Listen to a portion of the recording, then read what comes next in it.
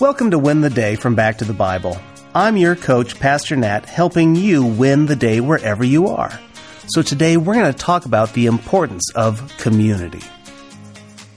C.S. Lewis was a bachelor for nearly 58 years before marrying Joy. He experienced great love, but he also experienced great pain. And Lewis struggled with this. In the 1998 film Shadowlands, Lewis said this: "Why love if losing hurts so much? I have no answers anymore. Only the life I have lived. Twice in that life, I've been given a choice. As a boy and as a man. The boy chose safety. The man chooses suffering. The pain now is part of the happiness then. That's the deal." True love means the possibility of great hurt and disappointment. But to live without love, that rejects an essential quality of mankind. That essential quality is relationship. It's community. We are intrinsically made for community, for connecting. Don't believe me? Listen to this. Then God said, "Let us make human beings so that they are like us.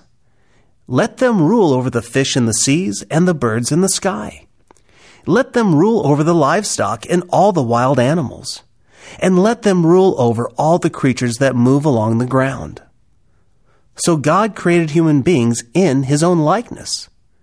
He created them to be like Himself. He created them as male and female. One of the greatest mysteries of God is His Trinitarian nature. Okay, Nat, what does that mean? Well, God is one. You see, there's not a bunch of little gods. It's just God. One in essence, and yet eternally triune, or three in one. One God, and yet three persons: Father, Son, and Holy Spirit.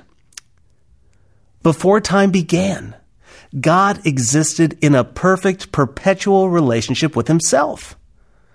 Theologians call this the dance of God.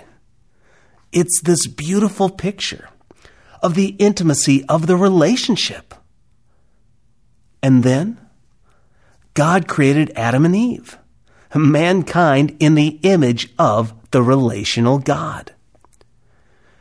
This is why Ecclesiastes 4 says, "Two people are better off than one, for they can help each other succeed. If one person falls, the other can reach out and help. But someone who falls alone is in real trouble. Likewise, two people lying close together can keep each other warm.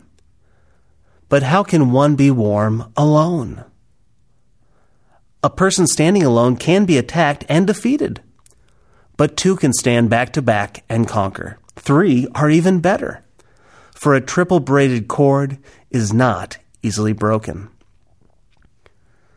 We can live alone, but we can't thrive alone. That's why my challenge for you is to connect. We were made to connect. We were made for community. So here's what I want you to do. I want you to connect in two ways. First, connect with a friend, a family member, or someone who needs a touch from you. Let them know that you're there. Let them know that you really care. Text them, call them, email them, whatever works, whatever's going to benefit them most, and then be present with them. But then, because we want to foster a real community here at Back to the Bible in the Go Tandem app, I want you to take some time and introduce yourself below. Tell us who you are. Tell us about yourself, and then interact with each other. I know I will. I'm looking forward to interacting with you. You see, when we lean into God's design for us, we not only bring God glory, but we thrive. So let's connect now and go win the day.